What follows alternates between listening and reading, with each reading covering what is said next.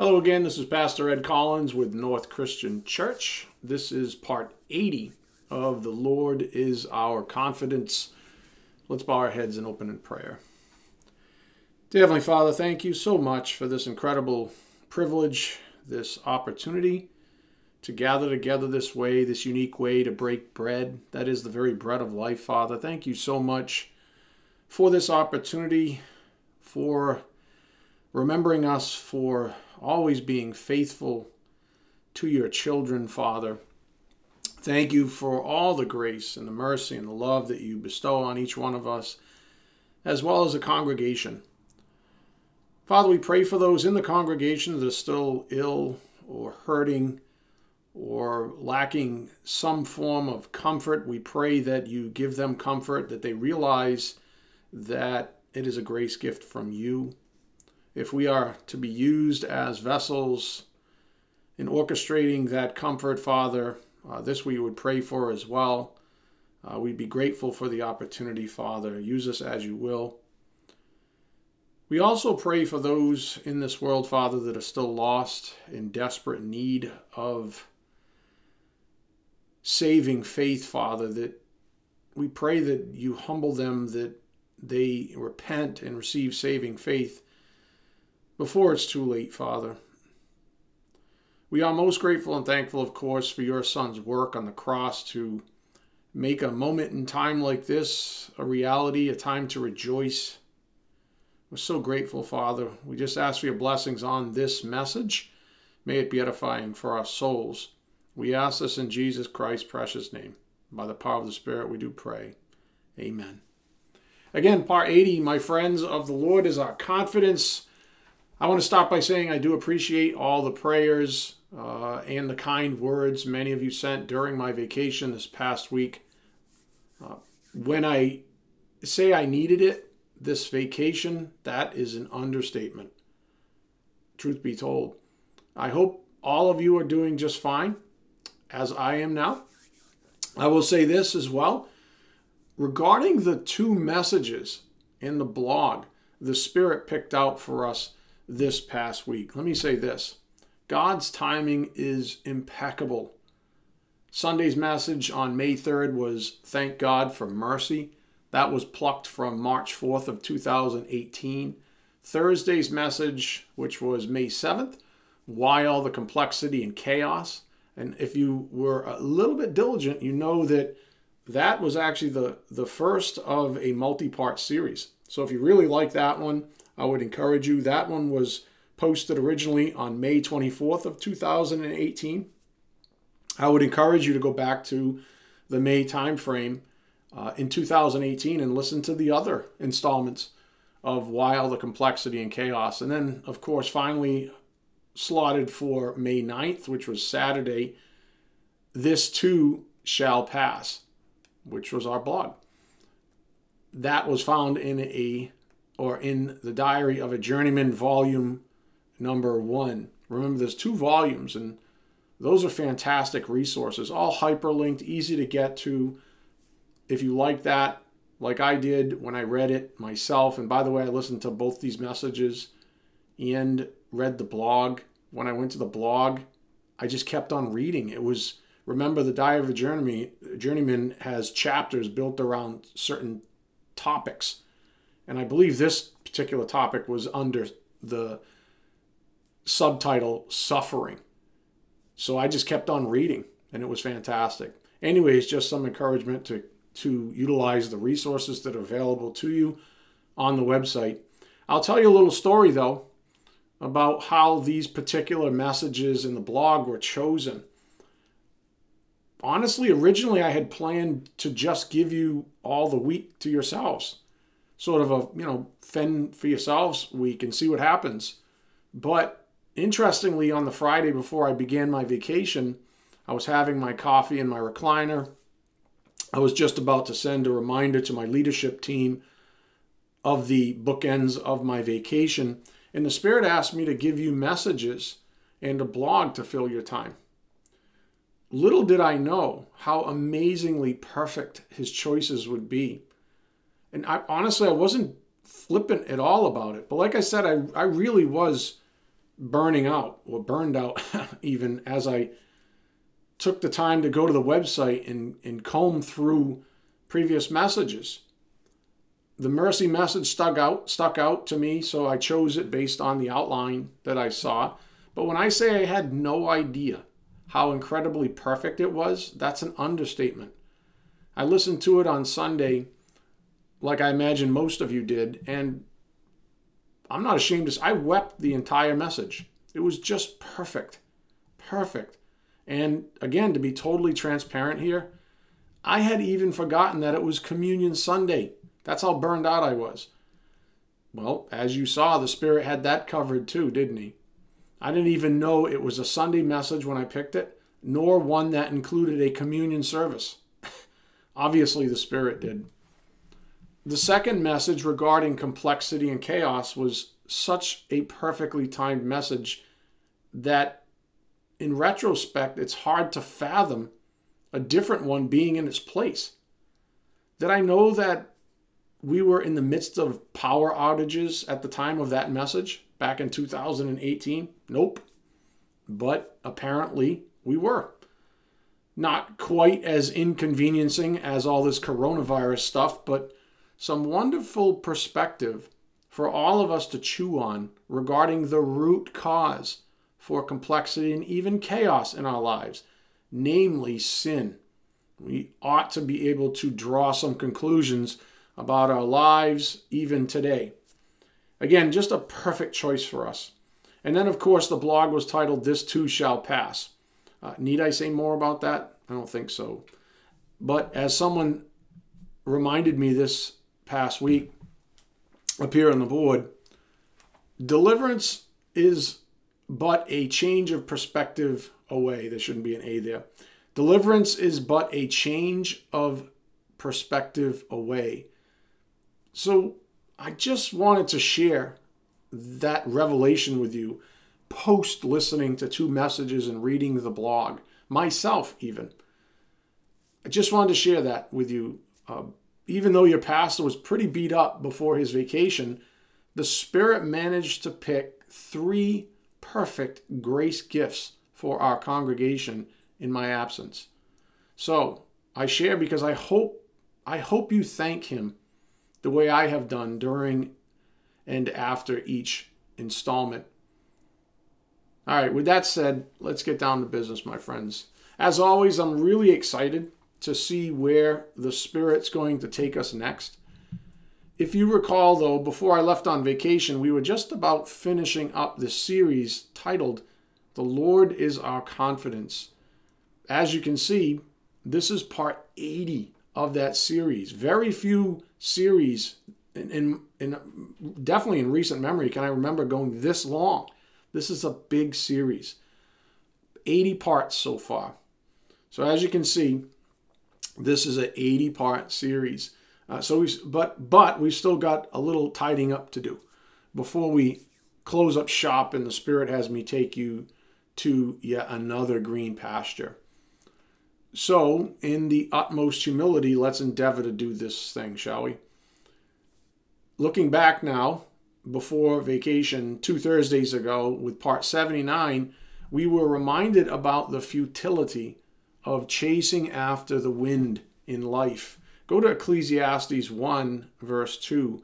Ecclesiastes 1, verse 2, where we see the great Solomon, the wisest man of his time, open up this incredible book of experiments, earthly experiments at that, but also heavenly conclusions. We see him open up this book with the conclusions themselves, which really just sets the stage for the rest of the book. Ecclesiastes 1, verse 2. Again, we were reminded when we read this about the futility of chasing after the wind in life. And this is how Solomon says, I love it. It's so simple. Vanity of vanities, says the preacher. Vanity of vanities, all is vanity.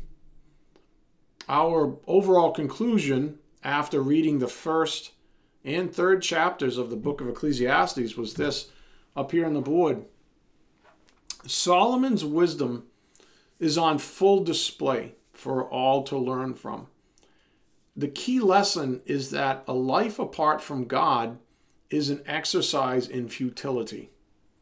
A life apart from God is an exercise in futility. All the promises of the, quote, good life in this world are vain attempts at arrogance seeking, self-righteousness, self-confidence, self-esteem, you name it.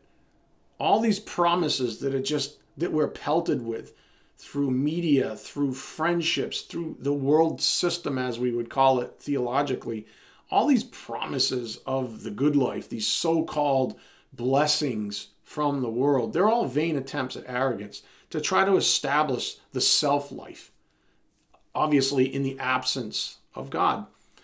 So with that as our backdrop, we noted how life itself is seasonal. Go forward to Ecclesiastes 3:1. I'm going quickly here. I'm covering a fair amount of ground because these are all points of review. Ecclesiastes 3, verse 1.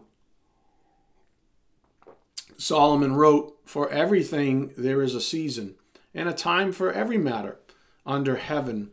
Up here on the board, from our previous study, for everything there is a season. The Bible teaches us to think about life from God's perspective. That is, that He is in control, implying we are not. God already knows the end from the beginning. What will be, will be. That's what the Bible encourages us. It teaches us to think about life from God's perspective. That's the antithesis, if you would, of being down here on earth and thinking about things existentially, not to use a big word, but to try to conceptualize heavenly things by looking at just earthly things or earthly ideas. The idea is to elevate our thinking so that we think more like God. From God's perspective, that's when we really truly are set free. So what we gleaned previously from Solomon's wisdom is that there are definitely earthly minded aspects to life that we must all be very aware of. That's a truth that we cannot depart from. We don't throw the baby out with the bathwater, so to speak. While it's true that our minds ought to be set on the things above and not on earth, a la Colossians 3, that doesn't mean we are purposely ignorant of the things of this world. It actually helps us contextually. Remember, life has context. It helps us contextually to see the world for what it is. When the Bible teaches us lofty things, the idea is to encourage a transcendent attitude.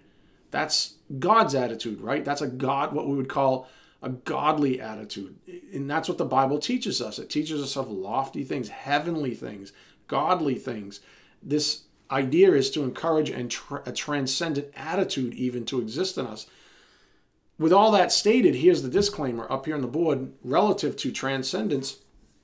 A transcendent viewpoint can still see all that is below it. Now just imagine this. Before you read any further even, just visualize that. A transcendent viewpoint, a heavenly viewpoint. Think of God's perspective, looking down on earth. It's not like He can't see everything that's going on.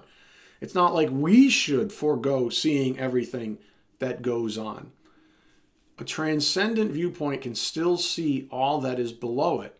With our minds fixed on things that are above, we are not blind to the things that are on earth. That's Colossians 3:2. Again, let me repeat that. With our minds fixed on the things that are above, we're not blind. Doesn't mean we're blind to the things that are on earth. Colossians 3:2. We can and should still observe the things around us on earth. The point is that deliverance is a mindset, not blindness or willful ignorance. Let that sink in. Deliverance is a mindset. Set your mind on the things that are above. It doesn't mean you're blind or willfully ignorant of the things that are on earth. With that said, the Apostle Paul's wisdom gave us this sort of a balanced statement. Go to 2 Timothy 4, verse 2. So keep this in mind. Deliverance is a mindset, not blindness or willful ignorance. Remember our old saying, see it all as truth. See it all as truth. 2 Timothy 4, verse 2. Again, we want to couple now, and this is all review, we want to couple Paul's wisdom with the wisdom that Solomon gained from earthly mindedness. 2 Timothy 4:2, preach the word, be ready in season and out of season, reprove, rebuke, and exhort with complete patience and teaching. In season and out of season, be ready with the word. In other words, have that transcendent viewpoint regardless of what's going on down here on earth, because that's how God thinks about things. Again, between these two principles, the one derived from the earthly experimentation of Solomon to the one imparted to Timothy from Paul, we have come up with this point on the board. This idea, this conception of transcendence that leads to deliverance. Again, a transcendent viewpoint can still see all that is below it, just like Solomon when he performed his experiments in life. It's not like he didn't see it. He saw it firsthand. That's the whole point of the book. Transcendent viewpoint can still see all that is below it. With our minds fixed on the things that are above, we're not blind to the things that are on the earth. Colossians 3:2. We can and should still observe the things around us on earth. Deliverance, then, is a mindset, not blindness or willful ignorance. Let's read Paul's wisdom now relative to Colossians 3. Go to Colossians 3:1. Paul gives us a little bit more wisdom to help us with this principle on the board. Colossians 3, verse 1. All points of review, my friends. Colossians 3, verse 1. Again, we're just after that big picture. We're coming out of the mine shaft, right? It's part 80. We're just finishing up our series. We want to collect all the artifacts and the big picture perspective we can before we move on. Colossians 3:1. If then you have been raised with Christ, seek the things that are above, where Christ is. That if you're a believer, in other words, seated at the right hand of God. Set your minds on things that are above, not on things that are on earth. For you have died, and your life is hidden with Christ in God. When Christ, who is your life, appears, then you also will appear with him in glory.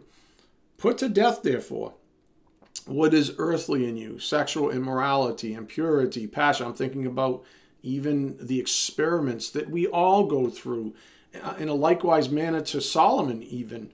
How many of us can say we haven't experimented in this way or that way and figured out all the failures and the shortcomings of living for and in the world, or as a member, if you would, or a friend of the world? That's all Paul's saying. Put all that stuff to death. You're above that now as a believer. Put to death, therefore, what is earthly in you, sexual immorality, impurity, passion, evil desire, and covetousness, which is idolatry. On account of these, the wrath of God is coming. In these you too once walked when you were living in them. But now you must put them all away. Anger, wrath, malice, slander, and obscene talk from your mouth. Do not lie to one another, seeing that you have put off the old self with its practices, and have put on the new self, which is being renewed in the knowledge after the image of its creator. Again, the idea is to enjoy God's viewpoint on life itself. The point of the board, this is what we're developing, a transcendent viewpoint. Can still see all that is below it. With our minds fixed on the things that are above, we are not blind, though, to the things that are on earth. We can and should still observe the things around us. Deliverance is a mindset, not blindness or willful ignorance. It's interesting because the Apostle John also wrote about this transcendent viewpoint, encouraging his disciples to press on with it as well.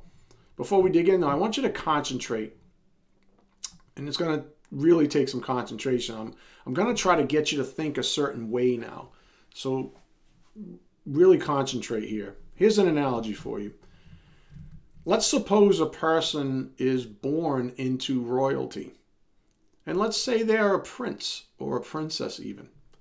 But at birth, they are separated by war from their royal family. And along comes a poor, though kindly beggar. They find this person and they raise them on the city streets as a homeless person. What's the difference between the child and the beggar? Well, One is actually royalty and the other is not. So why doesn't the prince or princess, the child, simply elevate to their position immediately? The answer is ignorance. Think about that. They don't know any better. They don't know any better. You see, that's the problem. They're ignorant. They don't elevate because of their ignorance. They simply don't know any better. Okay, so what's the difference between an earthly minded believer and an unbeliever? The believer has been adopted by the sovereign King of Kings and Lord of Lords into his royal family, and the unbeliever hasn't. Why doesn't the believer then immediately transcend their circumstances? Ignorance. Same thing. Ignorance. The reason why a person born again into privilege doesn't transcend their paltry earthly mindedness is because they're ignorant. Or, to be fair, to complement that, they are constantly being lied to about their position in Christ. One way or the other, though, the God of this world has blinded their minds from the truth about themselves even. What a tragedy. Imagine that we are royalty, right? We're members of God's personal family. And some of us act like we're bumps. Some of us act like we have no privileges whatsoever. So please concentrate. This point that I'm making, my friends, is the only way that a believer like yourself can be robbed of this incredibly freeing, transcendent viewpoint. It's the only way. Up here on the board, the truth about yourself. Every believer born again into God's royal family has the God-given right to transcend their earthly circumstances. Isn't that what we just read in Colossians 3? Exactly what we just read. Paul said, you're not of them anymore. You're royalty now. Transcend. Keep your mind set on the things above, where your godly family is, where your father is, where your Lord, where your husband is. Every believer born again into God's royal family has the God-given right to transcend their earthly circumstances. The only way they fail in this endeavor is to remain ignorant about it, which, let's face it, some refuse to learn the word, or they've been lied to, or both. Some combination. Again, every believer has the God-given right to transcend their earthly circumstances. The only way they fail in this endeavor is to remain ignorant about it by refusing to learn the word, or being lied to, or both. This was the Apostle John's encouragement we noted as well last time. Go to 1 John 2, verse 12. 1 John 2, verse 12, just to grab John's viewpoint again. 1 John 2, verse 12. Again, John had something to say about this topic. The truth about yourself. That's what I love about the apostles when they wrote. They wrote to remind us of who we are in Christ Jesus. Wonderfully edifying, wonderfully encouraging, wonderfully uplifting. 1 John 2:12, I am writing to you, little children, because your sins are forgiven for his name's sake. I am writing to you, fathers, because you know him who is from the beginning. I am writing to you, young men, because you have overcome the evil one. I write to you, children, because you know the Father. I write to you, fathers, because you know him who is from the beginning. I write to you, young men, because you are strong, and the word of God abides in you, and you have overcome the evil one. Isn't that just a wonderful reminder? You see John's cadence here, I'm just telling you, remember? Look at verse 15. Do not love the world or the things in this world. That's the trap. That's what keeps your mind off the things that are above. When you start loving and having certain affections for the things of this world, that's the whole temptation that Satan in the kingdom of darkness presents to us daily, every chance it gets. Don't you love us? Shouldn't you have a little more affection for the things of this world? No, that's the trap. Do not love the world or the things in the world. If anyone loves the world, the love of the Father is not in him. For all that is in the world, the desires of the flesh and the desires of the eyes and the pride of life, is not from the Father, but is from the world. And the world is passing away, along with its desires, but whoever does the will of God abides forever. Again, the truth about yourself. Every believer born again into God's royal family has the God-given right to transcend their earthly circumstances. The only way they fail in this endeavor is to remain ignorant about it by refusing to learn the word or being lied to or both, some combination. Here's the practical side of it up here on the board. Ungodly bondage. Satan's plan is to keep we believers as earthly minded as possible for as long as we live. That's the only thing he's got on us, is the temptation, is the control of, or is the control through the human flesh even. That's why if you notice that passage we just read, it's all about seduction of the flesh itself. Satan's plan is to keep we believers as earthly minded as possible for as long as we live. Take a good long look at your life and discover the variety of ways he accomplishes this. They're there, trust me. They are there. For example, media, internet, so-called, quote, friends, old habits, etc., etc. Reminds me of that message about the complexity and chaos with the locomotive, right? All the momentum, that what's between those two parentheses there and the point on the board, that's what builds momentum. It's like heaps and heaps of coal on that locomotive, right? Just this momentum going in the wrong direction.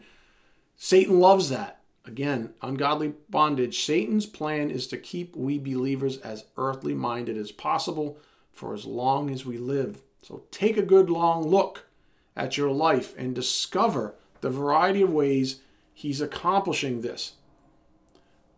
The wisdom from the Spirit has been to avoid investing in the world's economy. John just wrote about that. Do not love the world. Don't invest in that thing. It's grotesque. It's seductive. It's tempting. It's sinful. The wisdom from the Spirit is to change that, is to avoid even investing any of your resources in the world's economy, where the currency, of course, is creature credit, not grace. All right, to be fair, some of you might at this juncture be saying, okay, Pastor, there you go again. You're waxing philosophical. I need more specifics here. What do you mean by investing in the world's economy? I need more specifics. Okay, I understand that sentiment. So I'll give you this up here on the board. Seeing it all as truth. Behind every temptation is an invitation to merchandise in Satan's economy. It's a bad investment. Solomon wrote an entire book about this. That's Ecclesiastes, and concluded, all is vanity. We just saw that opening up this message in Ecclesiastes 1, verse 2. Accept this wisdom and save yourself a lot of trouble. Seeing it all as truth doesn't mean you set your mind on things above, doesn't mean that transcendent viewpoint ignores willfully all the things that are going on around us, the temptations, the seductions. Understand this, that behind every temptation is an invitation to merchandise in Satan's economy. You say, I need more specifics. You're waxing philosophical. You're talking about economies. I don't get it. This is how it works. If you sin as a result of temptation, you end up in Satan's economy. Again, behind every temptation is an invitation to merchandise, to trade, you see, in Satan's economy. It's a bad investment. Solomon wrote an entire book about it and concluded, all is vanity. Please accept this wisdom, save yourself a lot of trouble. That's the point. You might still be saying, okay, I get it. But what does this mean for me personally? I mean, how am I investing in Satan's worldly economy? Maybe you don't see it yet. Maybe this is still a little bit too abstract just yet. Here, let me see if I can stir your critical thinking here, because it's really a conversation that needs to occur between the Lord and you not you and I. So I'm not going to give you all the specifics in your own life because, frankly, I don't know them. I could completely steer you wrong. You see, I don't want to do that. I can lead you to the water. I can't make you drink, of course, but I can lead you in the right direction. You have to take the time to have these conversations through prayerful fellowship with the Lord. You have to take the time to do the work with Him. This isn't by any means an exhaustive list of ways a believer can invest in the world's economy what I'm about to present to you, but they are certainly popular ways, as I see it, up here on the board. Just some ways that believers invest in the world economy. To answer that question, what about me? How am I doing this thing? Well, any activity where creature credit is the objective. That's one way. Any activity where creature credit is the objective. In other words, you want the glory. You do something, you say something, you purchase something, you invest in something, you give your energy to something, whatever it is, any activity where creature credit is the objective, where you get a, quote, return on investment in Satan's economy, that's one way that you're investing. Number two, any activity where God's glory is diminished in favor of your own. In other words, anytime you're trying to elevate yourself above God, God who? Right? In that moment, you could probably think about 1,000 things right now. In that moment where you're like, you weren't thinking anything about God. You were literally just thinking about yourself. Well, there's one activity. How about these? A little more specific now. Going to church, to look good. Or even bragging about your knowledge of Holy Scripture. To me, that's got to be one of the ugliest things on planet Earth is to see a person who has Holy Scripture and they use it like a whip. They use it as a way of bragging about themselves. Again, going to church to look good or bragging about your knowledge of Holy Scripture. And then finally, again, just another way. It's not an exhaustive list here. How about attributing your worldly successes to yourself instead of God's grace? That's a big one, I think, in America. Self-made man, self-made woman. Everything's about overachievement, right? I'm an overachiever. I always hit my number. I'm an overachiever. Who's that about anyways? Honestly, who's that about? Whose back is getting patted in that scenario? Again, attributing your worldly successes to yourself instead of God's grace. Again, these are just the things that the Spirit brought to mind while I was drafting this message. They are certainly broad enough, I hope, to get your mind thinking rightly. If I present too narrowly, your awful flesh might try to slip out of the noose and escape the doom of your own deliverance. The first two bullets are the key, though. I think if you just dwell on those first two again, any activity where creature credit is the objective and any activity where God's glory is diminished in favor of your own, that's a wonderful place to start, to get real practical on your own. It's interesting, too, because this list really has been stated in a much more succinct terms in the past.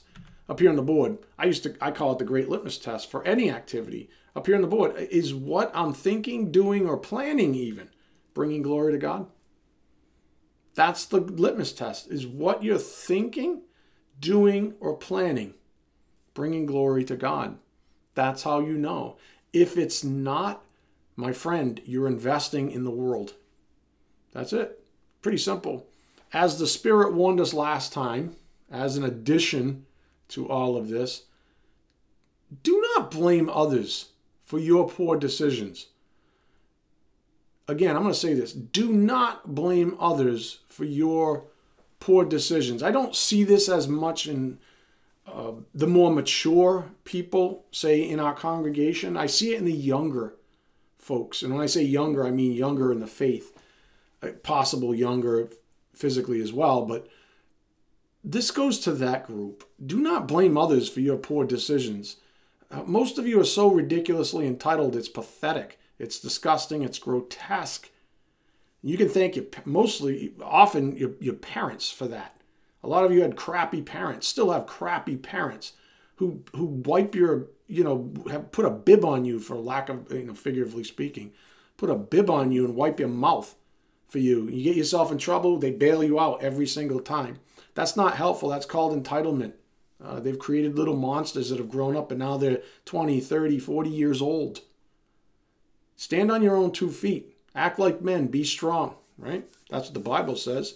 Do not blame others for your poor decisions. The Holy Spirit isn't talking to your mommy or daddy right now, frankly. He's talking directly and unequivocally to you. Now, especially that you've heard it, this is the beauty of the Word of God, especially that you've heard it, now you are held personally responsible to your Creator for it. Luke 12:48, part B, in the Amplified. From everyone to whom much has been given, much will be required. That's called personal responsibility. And to whom they entrusted much of him, personally, they will ask all the more. Again, back to our instigating principle now. Seeing it all as truth. Behind every temptation is an invitation to merchandise in Satan's economy. We're answering a question, remember? How do I do this? How does this happen to me? What does it mean to invest in Satan's economy? This is it. You're invited through temptation to invest in Satan's economy. Behind every temptation is an invitation to merchandise in Satan's economy. It's a bad investment. Solomon wrote an entire book about it, and concluded, all is vanity. Accept his wisdom and save yourself a lot of trouble. Okay, this brings us back to the capstone principles from this series, beginning with God owns our success. These are points of review from last time. God never asks his children to do something without first equipping them for success by grace. Our job is to humbly submit to him. Remember, even submitting to one another out of reverence for Christ in Ephesians 5:21. This is the practical side. This is how we know we're submitting to him. Our job is to humbly submit to him. He has told us he owns our success. His grace is sufficient. Therefore, our confidence has been on the table since the start of this magnificent 80-part series, right? Our confidence has been before us. And then lo and behold, God says, I own your success. What does that do to your confidence? Well, I don't know about you, but he's perfect. I'm not. So if he says, I own your success, I've got everything prepared for you to be successful, then I'm going to be really confident whenever I put my stake or I invest my life in him. So what have we learned? Well, for starters, equipped for success. Being equipped for success with the Word of God, we are equipped for success by grace through faith. Our confidence then rests on the power of the Word and the Spirit in us, not in earthly things. This is what it means to abide in God's economy of grace. Remember those 2 bullets, right? Any activity that basically robs God. Anything that elevates the flesh and robs God of glory, that's what it means to invest in Satan's economy. Well, we're not talking about that. That's failure in a nutshell. What about success? Well, God says he owns our success. And with the Word of God, we are equipped for it by grace through faith. Our confidence then rests on the power of the Word and the Spirit in us, not on earthly things. Thank God for that. This is what it means to abide or even invest in God's economy of grace. Similarly, more on God owns our success. God's Word never comes up shy of its purpose. Remember Isaiah 55:11? That's what it said. God's Word never comes up shy of its purpose. This means that when the Word is implanted into our soul, it is guaranteed to be effective. It is guaranteed to be effective. Because of this fact, we are held personally responsible to the truth. The only thing that can thwart that is our own bad decision making. If we lean on it, it has to be effective because God says so. If we deny it, if we put up our roadblocks, even in our own souls, that's when things go awry. But as far as God's concerned, since he owns our success, His grace is perfectly effective always. The problem is we don't always utilize it the way we ought to. That's the point. Nonetheless, because he's given it to us, because it's perfect, he holds us personally responsible to it. Now concentrate. God tells us, again, I'm just driving this point home for us. God tells us that he personally has ensured our success. Satan can only lie about it. So just reflect on this sort of an analogous way. If life is work and at the end of life we get to retire, which investment manager do you want overseeing your portfolio? God's retirement plan is eternal life in heaven. Satan's is eternity in hell. From part 79, up here on the board, sound investment strategy. If God owns our success, we ought to hand our entire lives over to him. Again, it's the best investment strategy you can possibly have. The best investment advice a person like me can ever give you is to invest in God. Invest your time, your energy, your resources in God's economy. Learn the Word of God. Stay humble. Be delivered. Be sanctified. If God owns our success, we ought to hand everything over to him. I like, again, what Lauren Daigle, the song You Say, I like this up here on the board again from last time. Taking all I have and now I'm laying it at your feet. You'll have every failure, God. You'll have every victory. That's beautiful. All of it. Take all the good, all the bad, the good, the bad, and the ugly. Lord, it's yours. You can have it all. You guarantee my success by grace through faith. Good. Here, my confidence is going to rest in your ability. And since I think you're perfect, then I know that you will sanctify me. This is the attitude. Taking everything we have, laying it at his feet. The good, the bad, the ugly, doesn't matter. Here, Lord, I'm handing it all over to you. So here we are once again, my friends, at the end of the road, without much more to say, other than to repeat the title of our series even, 80 parts. The Lord is our confidence. All that we've learned since last summer with part 1, last summer, months and months of studying the Word of God, so many angles into this wondrous rose bush. We keep coming back to a particular passage of Holy Scripture to help get our minds around all of this. Up here on the board, Proverbs 14, 26 to 27 in the Amplified. In the reverent fear of the Lord, there is strong confidence. You want confidence? You fear him. You fear his commands. You obey. You submit. In the reverent fear of the Lord, there is strong confidence. And his children will always have a place of refuge. The reverent fear of the Lord that leads to obedience and worship is a fountain of life, so that one may avoid the snares of death. What do I see here? I see grace. It's always what I see. At the end of I gave this some thought, thinking about how we are really finally departing from this series. And I look back as a teacher, as a shepherd, and I look at how the Spirit chooses to end any substantial series like this. And you know what? It always ends with grace. It's incredible. Always ends with the topic of grace. It's always what I see at the end of a long and laborious journey such as this one. It's always grace. God, in the most simple of terms, wants to deliver us by means of his own divine capabilities. He wants to sanctify us, in other words, for that is glorious in his own eyes.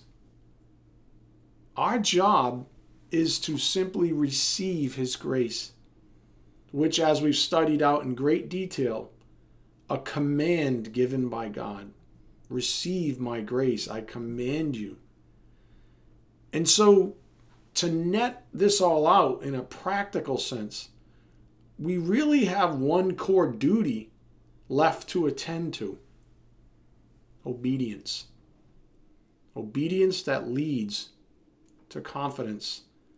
Obedience that leads to confidence. The Bible teaches us that humility is the key to the spiritual life.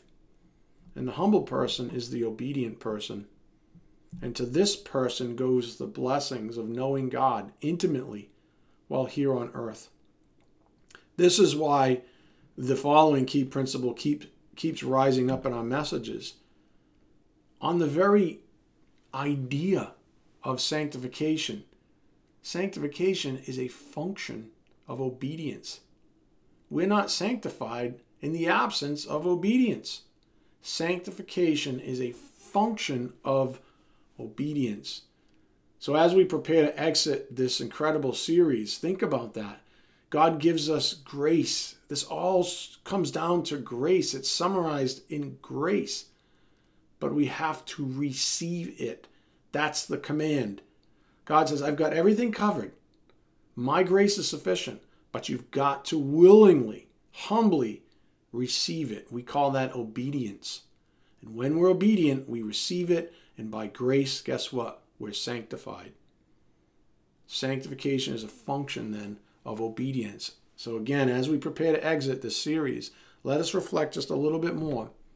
Up here on the board, an old friend, an obedient mindset.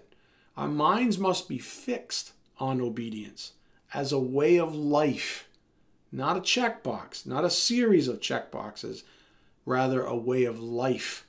Our minds must be fixed on obedience as a way of life, not merely a laundry list of checkboxes. And yes, there is a difference. The prior is in the sphere of sanctification, the latter merely religion. So the Spirit's drilled into us that obedience begins with the gospel, and then after salvation, with learning the Word of God. Now is our opportunity, so we ought to seize it. Go to 1 Thessalonians 5, verse 1. 1 Thessalonians 5, verse 1. We've been given this thing called life, my friends. This is our opportunity to bring glory to the one who saved us. We ought to seize it, not swindle it away. 1 Thessalonians 5, verse 1.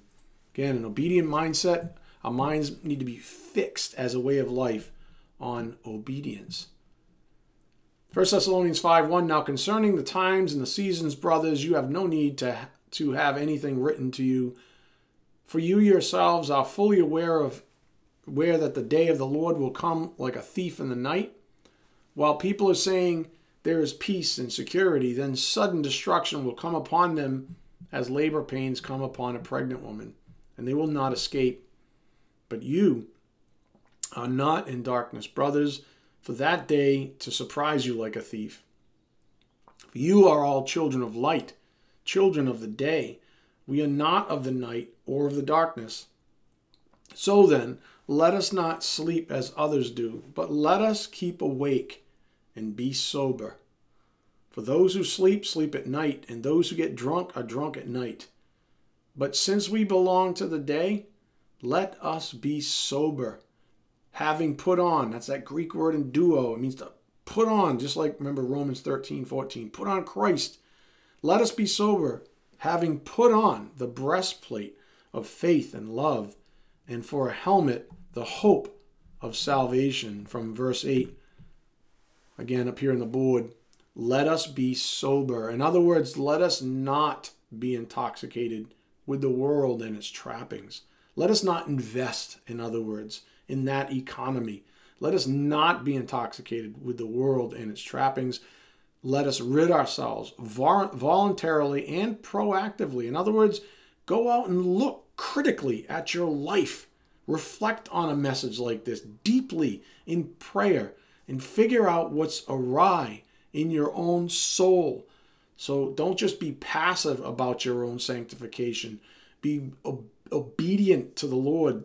You're held responsible, as we just learned moments ago. Let us rid ourselves voluntarily and proactively of the ties that bind us to evil things. For example, people, habits, stuff, you name it.